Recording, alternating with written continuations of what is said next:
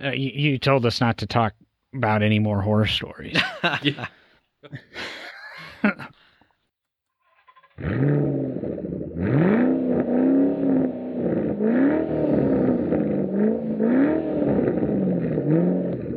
Get ready to strap in for another exciting episode of No Driving Gloves, where Derek, John, and Will use over 75 years combined industry knowledge to bring you a bare-knuckled view of the collector car hobby. So let's get rolling. Hey, we're back with episode 2 of Love and Hate on the No Driving Gloves podcast. We're sorry we dropped off a little bit early or in the mid-episode last week. We just want to keep them all at about an hour or 45 minutes so it works for your commute, your jogs, etc. We're going to go ahead and rejoin last week's episode. We're going to start a little bit where Will was talking about his new acquisition of a shop truck. Hope you enjoy.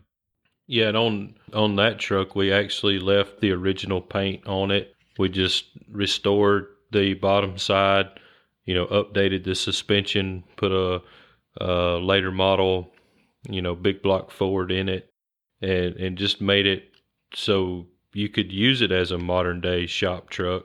But the outside was still original paint, and the interior we actually used the original seat and dash and tried to keep all of that as original appearing as possible. And I don't know, my words of kind of preserving it as much as I could. I know y'all's Derek, y'all's definition of preservation is a little different than mine. We've touched on that before, but it's all we all do it for the same reason, because we love it, and ultimately that's apparently probably all three of us. One of the most favorite things about it is the history of it. Yeah, I have my couple of history stories, because when we do a restoration, we like to use the term a snapshot in time. And being race cars, they change on a weekly basis. They're used, they're raced, they're wrecked, they're rebuilt. The latest part comes out, or you need to do something, add cooling, cut a vent into it, put a roll bar in, depending what the rules are. So they're ever-changing artifacts. What is the most correct? Where do you put the car back to? We just basically gather information, and then we look at and figure out the most significant points in time with a vehicle. And I've alluded here, I think before, about a Lotus that I restored, and the oldest picture I had was in 1983. In the background, there's one of the smaller bodied Buick LeSabres, and that's the only picture I had of the car prior. Really history. I had some pictures from the late 90s when it was just literally a basket case. The car was in pieces. And going through an old antiquated hand-typed registry of owners, and I was able to decipher a phone number that was incorrectly typed, made contact with the owner of the car that he was a second owner, had imported the car in the late 50s, was still coherent, understood computers, emailed, had the information on his hard drive. And that afternoon, I had photos from 1958 of this vehicle. And those are the pictures we decided to restore the car to. That was the snapshot in time. Ironically, days after we did an unveiling and we had this owner down to see the car, and he got to enjoy it, and we tried to restore it to what we anticipated or we felt was the way he would have picked the car up at the docks when they unloaded it off the ship. Keep in mind, he was 18 years old and imported his own sports car. We got a call from the son of an email from the son of the original builder of the car, who then provided us pictures of the car before it was sold, when it was in the United Kingdom, being raced, and it was still actually aluminum colored. It hadn't had paint applied. And one of the theories I have about Lotus is a lot of the cars, the sports racers they would sell to the customer and they'd provide them unpainted because there was no reason to paint them. It would just add expense, and these guys wanted to race. So the cars never got painted until their first shunt. And when they were damaged, it's very expensive to bring polished aluminum back from a wreck state to where you could polish it again. So a lot of them had filler applied, and were painted, and that's how they lived their lives. So that was one of the great little stories of being able to research something, find something, go through the information, decipher the information, and come up with something that really impacted the car. Another car that I restored, we knew the car raced and it was blue. Everybody knew the car was blue, but the funny thing is, the pictures I had from the race program where the car raced, the car was orange with blue numbers. Could never figure out, could not figure it out. One day I was chatting with a graphic artist friend of mine who was visiting. He looked at it and he said, well, they didn't put the cyan in when they developed those pictures. Look at the background and look at these things. And being a graphic artist, he saw that. So he took the photographs and added the cyan back in, and guess what? I had a blue car with yellow numbers, and I had green grass, and everything made sense then.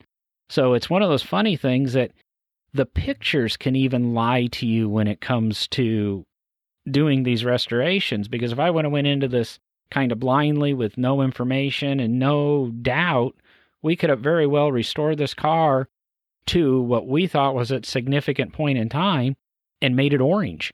And it was supposed to be blue. So, like I said, you can't even believe the pictures of the time. And everybody knows this vehicle. Everybody's seen pictures of this vehicle.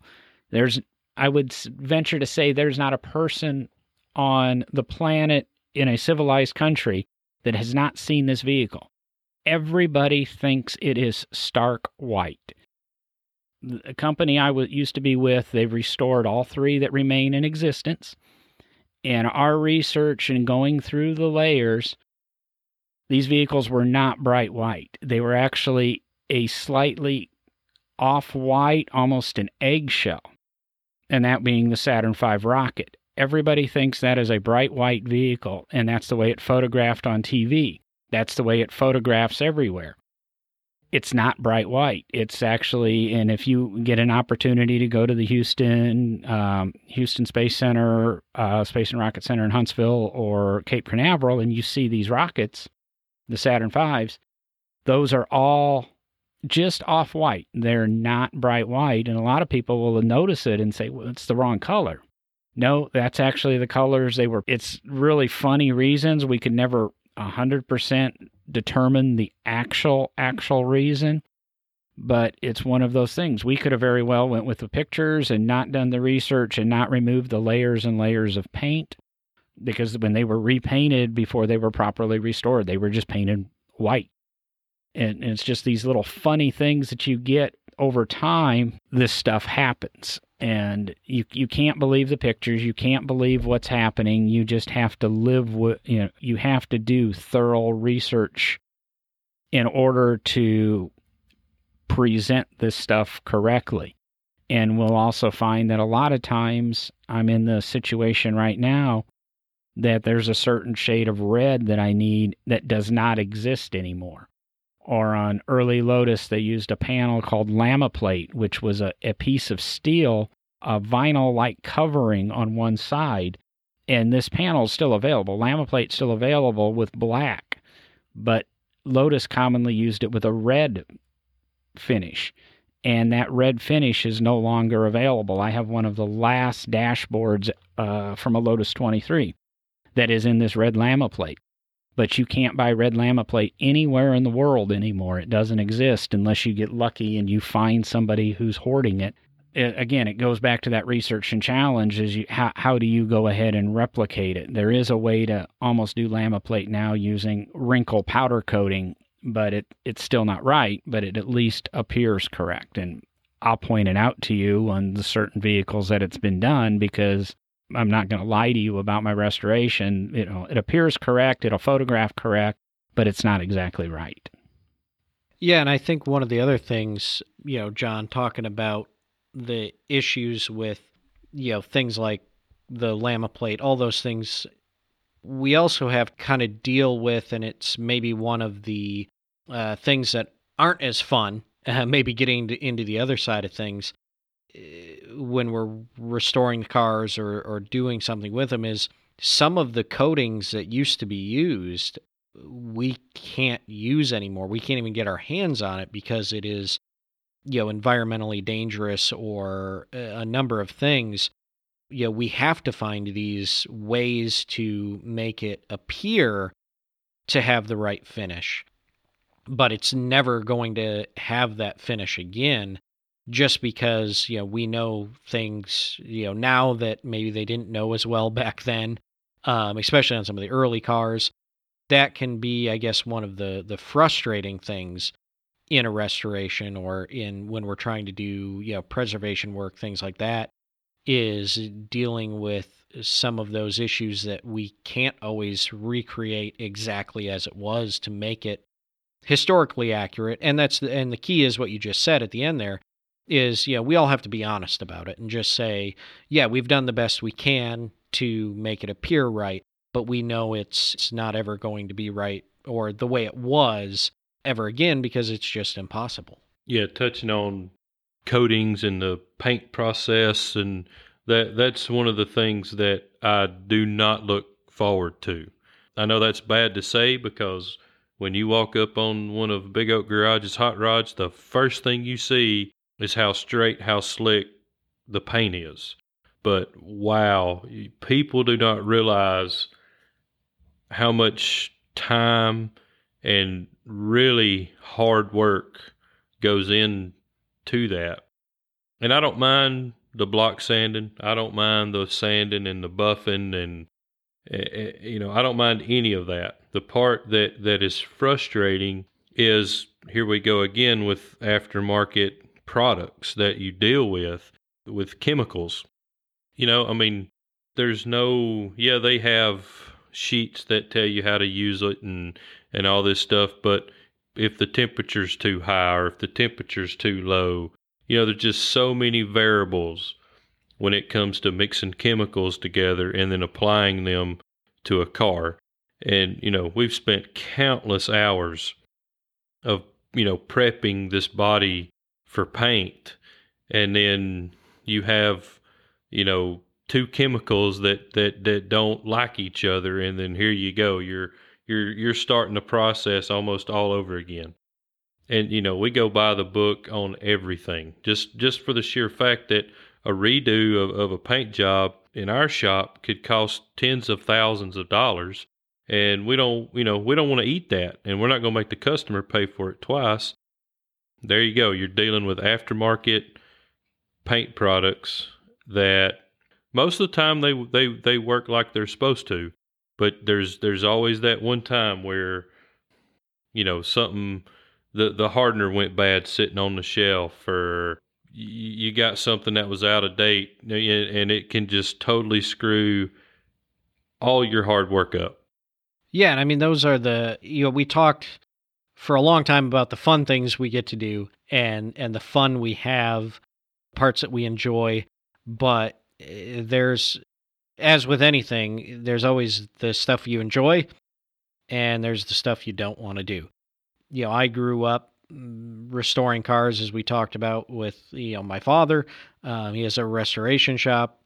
I've, most of the time as a kid was doing more body work than mechanical work. And as I've progressed in my career, I've almost flipped and I do a lot more mechanical stuff now in getting cars running for, the museums and collections, and not a lot of body work anymore.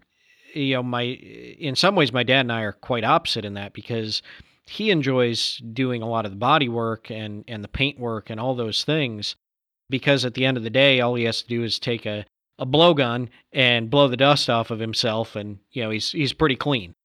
He doesn't like all that much getting into the mechanicals and like John said, getting that greasy mess all over your hands that you gotta soak out and really get rid of.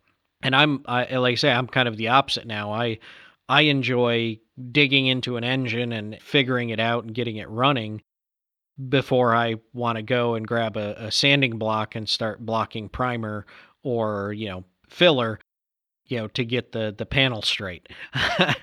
So to all of us, and each our own in this hobby, we enjoy parts of it and we really hate parts of it. That's why, especially for somebody like Will that has a shop, having a bunch of guys that have different passions about each stage of the process is really fantastic, because then maybe you don't have to do all the things you hate all the time. Yeah, that definitely helps. But if you've noticed, the pattern of what I don't like is the stuff that cost me money. So pre-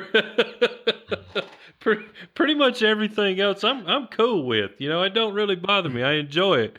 But when it starts dipping into the back pocket, that's the part that really gets to me. And it wasn't really that way when before I was a shop owner. I still didn't really like the body work process. I would rather be in the shop, with a hammer and a dolly, or using the planishing hammer, or the Pull Max, or the Yoder, or whatever, making something. But yeah, it changes over time, that's for sure. You discussed the refinishing and the painting and such, but what gets me is everybody thinks of the painting and the body work of the body itself. One of the things that drives me crazy, and this is kind of the management standpoint, and I've seen it in many, many shops, and it just absolutely drives me nuts. And it goes all the way back to your paint is only as good as what you start with. And why do so many shops hire, we'll call them high schoolers or people just getting into the industry? And right after they get promoted from sweeping floors, their next job in a shop is you get to glass bead the parts, which to me is one of the most important times to be working on a car to pay attention. When you're going to media blast, whether it be glass beading, slurry blasting, plastic, whatever, you put it in the media cabinet, you're blasting off. Hopefully you've cleaned most of the grease and dirt off, but you're always blasting grease and dirt off, and then you're blasting all the paint off. And at that point, that's when you should be doing initial inspections to me, looking for cracks, looking for oblong holes, looking for things that are wrong as these layers of paint and dirt and debris come off. You start watching for that. Or many times I've seen the pieces get finished and then turned over to the paint shop, and they still have a little bit of grease somewhere or a little nub of something, and then they just get painted, because when you're painting chassis and suspension components, the detail, maybe in Will's case a little bit different, but the detail is not necessarily adhered to as much, because it's, somebody taught me a long time ago, a low CVA, low customer viewing area. And the customer's not going to, notice that on his A-arm or his spindle. But it just absolutely drives me nuts that you give this, to me, extremely important job to the low man on the totem pole, because it's treated as a mindless task that, we can give it to them and we don't have to pay a lot of labor dollars for that to be done, where it will affect a finish, where it'll affect safety and come back into play. And I mean, the same thing can take accredited to modern automobile shops. My first job in a shop was at a Goodyear Tire and Auto Center. And first day on the job, I'm doing oil changes. So yes, I'm doing this nice, simple task with no experience and no knowledge. And if I made a mistake, I'm going to damage the most expensive piece on that car. And it's just never made sense to me that you put somebody, if I fail to put oil in, or I put the wrong oil in, or I put too much oil in, or I put too little oil in, or I didn't get the filter tight, and the thing runs and it blows up the motor, in the late 80s, $4,000 or $5,000. Now, $10,000, $12,000 mistake, and it's given to the guy that has, you got your application done, you passed your drug test, here you go. And it just never irritates the heck out of me, but it's an irritation from a management standpoint. It's not an irritation from necessarily a task. I don't mind changing oil if I've got a lift and everything's easy to reach and stuff like that. I don't mind the media blasting as much. There's a lot of importance to that task, and part of me is I live my life looking for the worst case scenario, and it keeps me a pretty happy man. It's optimistically pessimistic, because no matter what happens, it's no worse than I expected. Doing that and those little, like I said, the glass beading of suspension components, or we'll say cleaning. Normally, it's done with more aggressive media, or the oil change when it comes to modern automobiles. Like I say, I just don't understand that. I don't know. I doubt if we have the answer. Yeah, no, I don't understand it either. And it's funny you bring that up, because just as going down a sidetrack here, last night and today I was dealing with a vehicle that had the oil change done incorrectly. My wonderful fiance, her fantastic sister, decided to do a surprise visit with her 2 kids who are very young. Her dad came with. They get here, unload everything. My future sister-in-law just mentions to me, because of course I work on cars, there was a horrible smell on the way down. Huh. And I didn't think too much of it. I figured I could look into it, but I walked by the front end of her car to, just go help carry something, I think. I was grabbing a suitcase or something. It stunk. I mean, it was horrible. So I immediately popped the hood, and the oil change place, they'd left the oil fill cap off. The entire underside of the hood, the engine, is just sprayed with oil. And, she drove from Ohio to Kentucky, quite a long drive. And the probably the worst part of it all, it had blown oil out. There were pools of oil anywhere they could pool. I pulled the dipstick, and the engine was still over full on oil after blowing all that oil out. And it goes to, John, like I said, sidetrack here. But, yeah, I don't understand that giving these important jobs, and sometimes very high-risk jobs of expensive damage, to some of the lower people in the shop, and kind of need to get them to develop the skills before they're dropped right into something. I guess it kind of proves that set part number 710 on everybody's car is really important. And I'll be honest, I've been guilty of leaving that oil cap off, myself, but it also proves we need to educate a little bit more on the driver standpoint. I'm going to pick on your sister a little bit. There's this horrible smell. Future sister-in-law. Did they stop? Excuse me. So be nice. Okay. Well, I'm sorry. I'm honest, not nice. My dad taught me that. If you get those odd smells, it's pertinent. I'll say I'm probably just as guilty of it. I won't stop right away. But if I get to a rest area, I'll pull over and, I guess that tire isn't flat. I didn't get a light on the dashboard. But you get that smell, if they would have stopped and looked at it, they would have, I guess the good thing is they didn't, because they would have put the cap on and never thought anything of it and still had 3 quarts too much oil in their car. But that's a common thing I've seen many times over of, we forgot to drain the oil, but we put 5 quarts in it. Or, somebody gets sidetracked in the shop. There's no such thing as a mundane, easy task when it comes to anything on a car. I've seen experiences where you don't ever put a wheel back on a car without tightening the lug nuts. And there's many cars I've, been doing a pre-check, pre-drive check, and the wheels are on the car, but the lug nuts aren't tight, or especially on a center lug nut where you have one nut in the middle of the wheel. You just spin it on because, you can put it on the ground. You never do that. Or if you do that, I've been in shops where I've worked part-time, and you do part of your job and then the car needs to be moved, so you loosely put it back together. You leave very obvious notes so you don't forget where you were at, or somebody doesn't hop in the car and go for a test drive. That way, if somebody does do that, you can say, there was a big sign that says don't drive. Why did you drive it? That, I guess, now we're flipping to the people are the greatest things about cars, but people are also the stupidest component when it comes to the car sometimes. I have 2 pretty major big rules here at the shop. If you take a wheel off and you put it back on, I don't care if that car ain't going to be moved for 10 years. You tighten it right then, and you torque it. And number 2, if you're going to crank a car up, your butt better be in the seat, and your foot better be on the brake. I will live and die by them rules right there, because they will save you a bunch of money one day, I promise.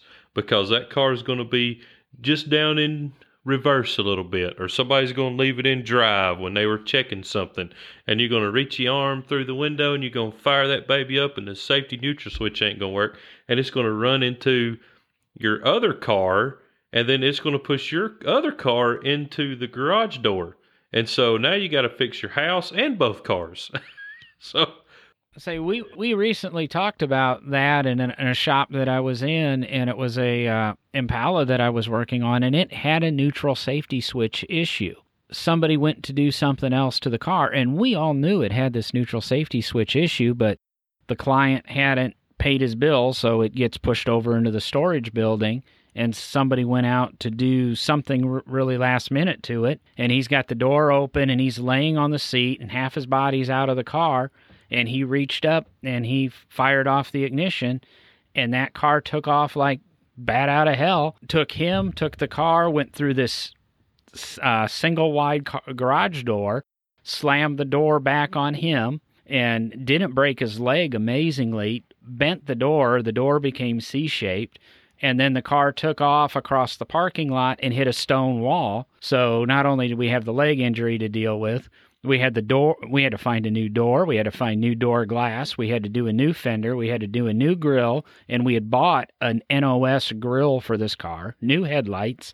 I mean, it was a mess. It's those simple rules. We knew the neutral safety switch was broken, but he forgot whatever he was doing, and as a lot of people refer to them, brain farts. They can cost a lot of money.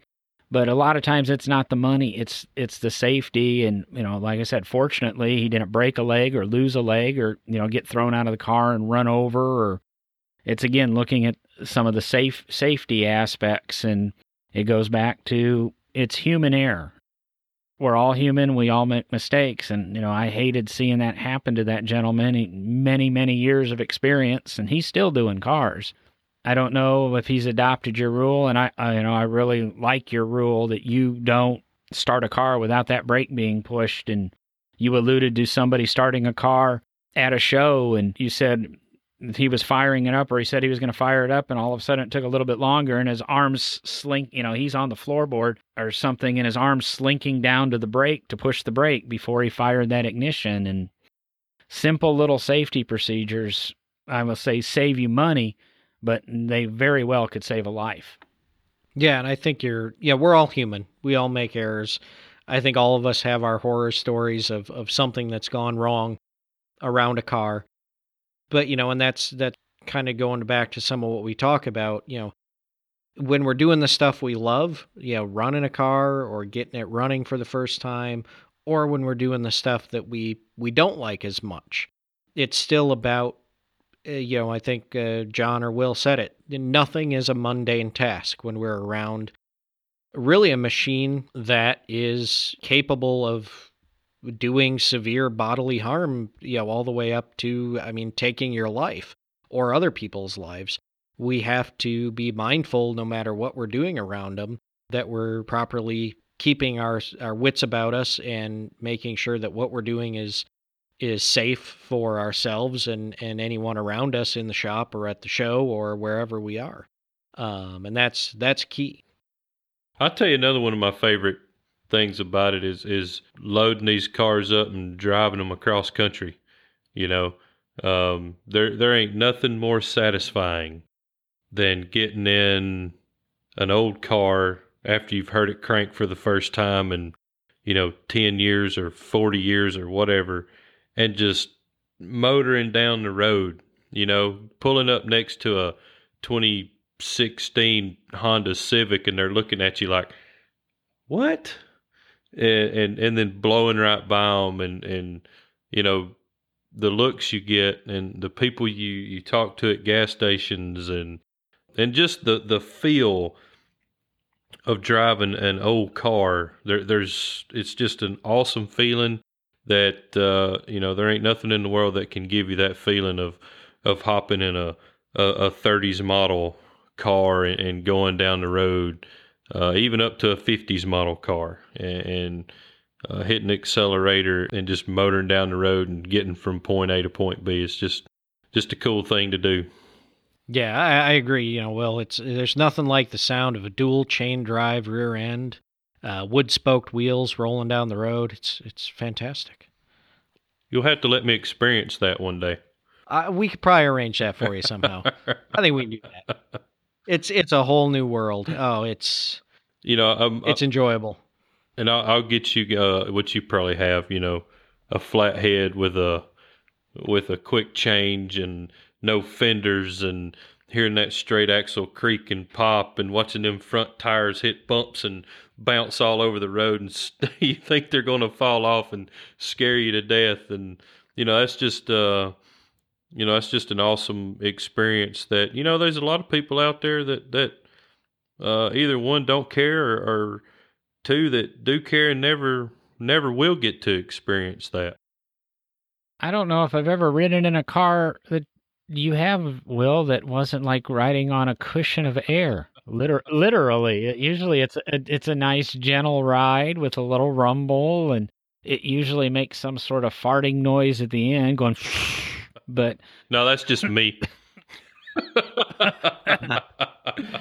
But that's the thing, Will. Some of what you mentioned there. I think that's another cool part of this, and another fun part of the hobby and what we do. You talk about there's not a lot of people that have experienced certain things, but I think the three of us are all the type of people that when we have the opportunity, we try to allow those people that haven't had that opportunity to have the opportunity. And I don't think there's any of us that are afraid to throw somebody in a car, be it in the passenger seat and give them a ride, or if we trust them enough, throw them in the driver's seat and we hop in the passenger seat and, explain it to them and let them take it for a spin. I think that's probably one of the really fun things about this, is allowing people to experience something that they might not have the opportunity to. I'll tell you something I'm going to get to do this weekend that's going to be very, very, very satisfying. The guy that we restored, yes, I said restored, we didn't make a hot rod out of it, the Model A Roadster, he's bringing his grandson to the shop on Saturday. He's 14 years old. He's never driven a car, ever. All right? He's driven golf carts and four-wheelers, but never driven a car. And the first car he's going to drive is this restored Model A Roadster. I can't wait to teach this young man how to drive this 29 Roadster. You didn't say you'd put an automatic in. It's not. So wait, you've got the double clutching down. You're good on this. Yeah. All right. Now, I don't know if I'm certified to teach somebody, but I bet I can get him to go up and down the driveway. And in our field. So wait, you're gonna take a freshly restored Model A and let the kid drive it through a field? Well, that's what they done when they were new. Why not do it now? Well, true. I'm just thinking that must be how you make more money on the restoration, because then you charge for all the repairs. Apparently, you hadn't seen the field out by the shop. It's more like a parking lot. No, it's more like I'm not going to say a nice golf course, but it's kind of like the golf course out in the middle of nowhere. It's not a real nice golf course, but it ain't bad. But it's not the cornfield. Gotcha. That's right. Oh, we park cars out there a good bit whenever we have an open house, or a road tour, or something's coming by, or John's bringing some of his club members to the shop or something like that. We've got it really, really nice and level and smooth, and nice grass growing out there, and so it kind of serves two purposes. It looks good, and you have a place to park a bunch of cars when you have an event, and the ground's ready for when he needs to expand his there shop. You go, which is going to happen in about a month. Now you're making every listener jealous. It still won't be big enough. Oh, you're right. Just saying. You're right. The rule I learned a long time ago: if you can afford the shop, you can afford to fill it. And it doesn't matter if you can afford a 10 by 16 building a 24 by 24 garage, a 6,000 square foot shop, or 150,000 square foot, you can always fill it. So That's what you're supposed to do. Fill it. Fill it up. And then complain that you need to build another shop so you can have room to work. Exactly. For your shop. Or we could talk about my least favorite thing, which is dealing with interiors. Oh, there we go. Yeah, one of my least favorite things, probably, we've talked about, not a big fan of getting sand all over me and, dust from, sanding filler or whatever primer you're doing. But interiors, number one, I'm not a great seamstress. I barely know how to use a sewing machine. I can use a needle and thread pretty well in case I need to stitch something up, especially those cuts you get sometimes. But just something about interiors, it's just, and maybe it's the skill level that goes into them. Okay, in the conservation world and preserving an interior that's original or an older interior on something or whatever, I'm happy to do that because I understand the processes to use and to attempt to keep those interiors as stable as possible for as long as we possibly can. But when it comes to restoring an interior, something like that, it's just, I guess it's a skill set I don't have, and it's just a nightmare to try to deal with that. And I don't know your guys' experience with this, but some of the experiences I've had is that it's really hard to get an interior shop that wants to do that work anymore. My dad and I have had a few cars restored, and some of the cars he's restoring at his shop, he has a really hard time finding an interior shop that will do the work, do it in a timely manner, and actually finish it the way it needs to be finished. So yeah, I don't know, Will, your experience with it at your shop, but it's frustrating to me. Well, we actually do very, very, very little interior work in-house. We'll throw some seat covers on or maybe a headliner in, but the custom high-end interiors we actually don't do in-house. So, there are some interior shops out there that I work great with. They're local, and then there's some that are far off.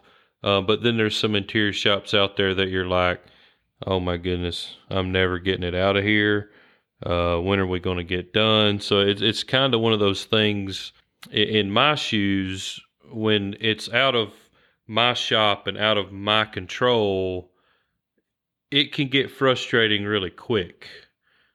So if you've got a good interior shop and they do what they say they're going to do, and their work speaks for themselves, there's nothing more enjoyable than going and picking a car up at an interior shop. But when they don't do what they say they're going to do, and you miss a deadline, or it just stays in there too long, that's when it gets very frustrating on our side of things. So it's it can be good, and it can be ugly too. Yeah, my experience kind of echoes Derek's. Is it's really hard to find somebody to do an original interior, and I think part of that is Derek and I are trying to achieve an exact replica of something else, where interior shops kind of want to have a little bit of freedom. They're also, I find, and interior people have told me, they kind of hate their jobs because you bring them the car at the very end, and if I'm 3 weeks behind on a car, they have to make it up. They have to give me my 3 weeks back. They tell me they need 6 weeks for an interior, and I'm 3 weeks behind. I need them to do it in 3. So they have their challenges. I kind of enjoy fabric and the interior work. I probably wouldn't even say I'm good at it, remotely good. I can operate a sewing machine, and I can get a reasonably straight stitch as long as I'm not going very far. Interiors are a challenge. Fortunately, I work with race cars now, and that's usually one seat that was, but half-ass covered by somebody with even less experience than me, so it's kind of easy to duplicate, but I've got a couple of guys that I can call, and usually they'll get me taken care of. The last project I had We actually had to ship the interior halfway across the country to get it done, just because of the nature of the material, what we wanted, and it's a 1 of 5 car, and this shop has done the other 4 cars. So in order to maintain some of that originality and dealing with somebody who was experienced with the car, it just kind of made sense to do that. So interiors, I could do without them, but a really nice interior, it lends a lot to the appearance of a car, especially in, I guess, all of our cases. But if you're doing it for a private client, it's one of the most important things. The driver's door, that hood in front of the driver, the dashboard, and where their butt is, because that's what they're going to notice. And if there's something wrong there, they're going to start nitpicking everything else about that car. Interiors are a necessary evil when it comes to this stuff. Well, I'll tell you, another one of my favorite things to do is buy tools and equipment. Yeah, I know I've been complaining about stuff that cost me money the entire show, and now I'm talking about spending money, but there's a little... I was going to say, I thought one of your least favorite things to do was spend money. Now you're like, my favorite thing to do is run out and buy tools. I said one of them. It's different when you've done something right the first time and somebody cost you money, but that just pisses you off. But when you can provide your guys in the shop, a better piece of equipment to make their job easier, make your job easier, make your parts look better, neater, cleaner. I get satisfaction out of being able to supply that to my guys that work for me, I absolutely enjoy the acquisition of tools. I despise paying for them. I sit here and I do this podcast from a corner of my wood shop, and I have one of the nicest new wood tool collections in the world because I never use the things, but I really enjoy the acquisition of gear. Even the podcast has been fun because I've been able to acquire gear, and the acquisition of tools is fun. And I'm going to make Derek mad because I'm going to talk about a tragedy. Many years ago, I learned the importance of the right tool for the right job. And Will talks about he hates spending money, but sometimes it's better to spend money on the proper tool than to do something. And back in my car stereo days, I had this 88 Mustang convertible, pony interior, white leather seats, and I'm putting a car stereo in it. And I was too lazy to go get my wire stripper, so I'm stripping wires with my teeth, and stripped one, and my hand slipped, and my finger caught the edge of that DIN chassis that goes in the dashboard and sliced the heck out of my finger to the point down to the tendons. And I'm the only one home, so I bled all over my white leather interior. I went into the house. I think I passed out for a minute or two, regained consciousness, wrapped the finger up, drove myself to the hospital, got it treated, 7 stitches, still have a scar to this day. Fortunately, I didn't damage a tendon. I just cut, extremely deep into the finger. Ever since that day, I refuse to do anything without the proper tool. I've got all the Snap-on and Blue Point wire cutters, wire strippers, automatic things that I can use. I have a set at home. I have a set at work, because that's the big important thing. But when it comes to anything, if I want to make sure I have the correct tool for the correct job, because number one, it makes it easier, makes it safer, and makes it faster. And those 3 things will save you money in the long run all the time when it comes to tools. I completely agree with that. I mean, the right tool for the right job. I mean, that's probably one of the first things all of us learn in the hobby, other than John and his car stereos, obviously.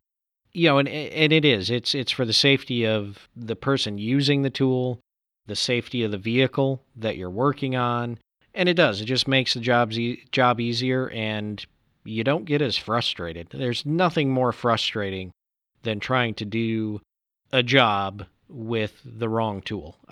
That frustrates me beyond belief. If you go ahead and spend the money for the right tool, you're going to save money by not having to replace the part you screwed up by using crappy tools or not the correct tool for the job. So see, there we go.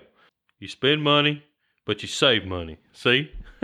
The old adage of spend money to make There, money. hey, you gotta That's what it is. spend it You if you're got to gonna spend make it. money to make it. That's right. That's right. So, yeah, yeah. The stuff we all do, that what you said, Will, is very important. You need a wrench that fits that bolt when you're, especially during reassembly. A lot of times during disassembly, because if the wrench fits the bolt properly, it's easier to free a rusted bolt or get in to access something. But reassembly, you don't worry about damaging the paint on that bolt or the chrome plating or the gold plating or whatever finish is on that bolt. The right tool helps with that. And I get criticized a lot for having snap-on tools that cost more than my car, a complete set of those. But those are my professional tools. Those are what I do at work. They're very important to me there. And if I don't have to go back and replate 3 bolts because my 10 millimeter or my half-inch wrench fits that bolt perfectly, and I don't have chip plating or anything on the tool, it just makes the reassembly that much better. I have a special set of screwdrivers that are, going back to our just covered topic, are only used for interior reassembly.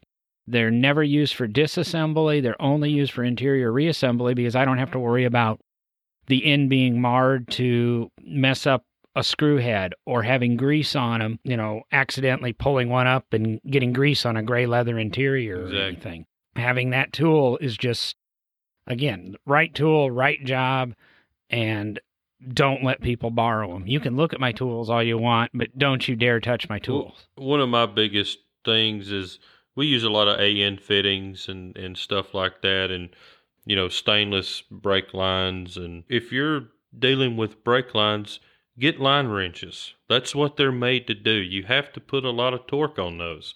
A regular open end wrench, it's not going to do it. You got to have a line wrench, and then AN wrenches. I only do 4 or 5 brake lines per car, so I pick those up at Harbor Freight. Well, there you go. As long as you got a set of line wrenches, you won't hear me complain. All right. And that's just a perfect example of what John's talking about. Is use the right tool for the job you're doing. It'll save you time. It'll save you money. And save you a lot of headache. It was weird, like I said, I've got a group of friends that just returned from the Goodwood Festival or Hill Climb or whatever, was just a couple of weeks ago, and they met some European tool manufacturers, and they were talking. They're in awe. There's a European tool manufacturer that makes a set of screwdrivers that is designed to be able to be hit by a hammer. So we all use our screwdrivers as chisels. You really shouldn't do that, but do you really also want to be reassembling your freshly built street rod or your freshly restored car with a set of screwdrivers you've used as chisels? Even if they were designed for that, you're going to mar the ends, you're going to damage the bolts. So in theory, that makes sense. I guess the company also makes a adjustable wrench that also doubles as a hammer. It's got a hammer face on that adjustable end, and you'd think you beat on that enough, that adjustable wrench, which I guess the teacher, Professor John Thorpe, back from Illinois Central College when I was there for my modern automotive degree, he would throw you out of shop class if you had an adjustable wrench in your toolkit. Those don't belong anywhere except, I guess, a plumber's van. They don't serve any purpose other than to aid you in being lazy. So it goes back again to right tool for the right job. If you need a hammer, get a hammer. If you need a chisel, get a chisel. If you need a screwdriver, get a screwdriver. You need a pry bar, get a pry bar. And each one of those tools is their tool for a reason. There's one good reason to have an adjustable wrench in your toolbox, and that is to change out your oxygen and acetylene bottles. That's it. I thought you were going to say to throw it at the guy that's upsetting you. I think for about $300, you can get one that will fit your oxygen and acetylene bottles. Now, remember, you have to get the left-handed and right-handed thread wrenches for that. Yeah. So you have $600 into the set. I believe I'll stick with my adjustable on that. It works great. Which I got a good adjustable now, all right? It ain't some, Taiwan stuff. No, back in my durable medical days, every van had the adjustable wrench for the oxygen bottles that There went you into go. people's homes. So, and they've got that nice little hole on the other end for tightening the regulators sometimes too for the smaller cylinders. Well, when you have oxygen acetylene, and then you have, big bottles of pure argon on your TIG welders, and then bottles of, the mix on your MIGs, and some of them are different sizes. It's all right to tighten them things up with an adjustable wrench, but that's about it. We'll go ahead and wrap it up there. This is going to end this episode also. We appreciate this ended up being a 2 episode. We kind of chatted. We got off the rails a little bit, but we appreciate you being with us, hopefully, for both episodes. This has been a fun evening with us chatting about, I guess, the highs and lows and the people and the wonderful things that happen when it comes to restoration and making and building street rods and just the car life in general. Again, thanks everybody for hanging out with us tonight, and we'll look for you next week. If you have questions or comments, email us at nodrivinggloves@gmail.com. Be sure to subscribe to No Driving Gloves using your favorite podcast catcher. Follow No Driving Gloves on Facebook or Instagram. And most of all, please check out our page on Patreon where you can help keep our tires rolling.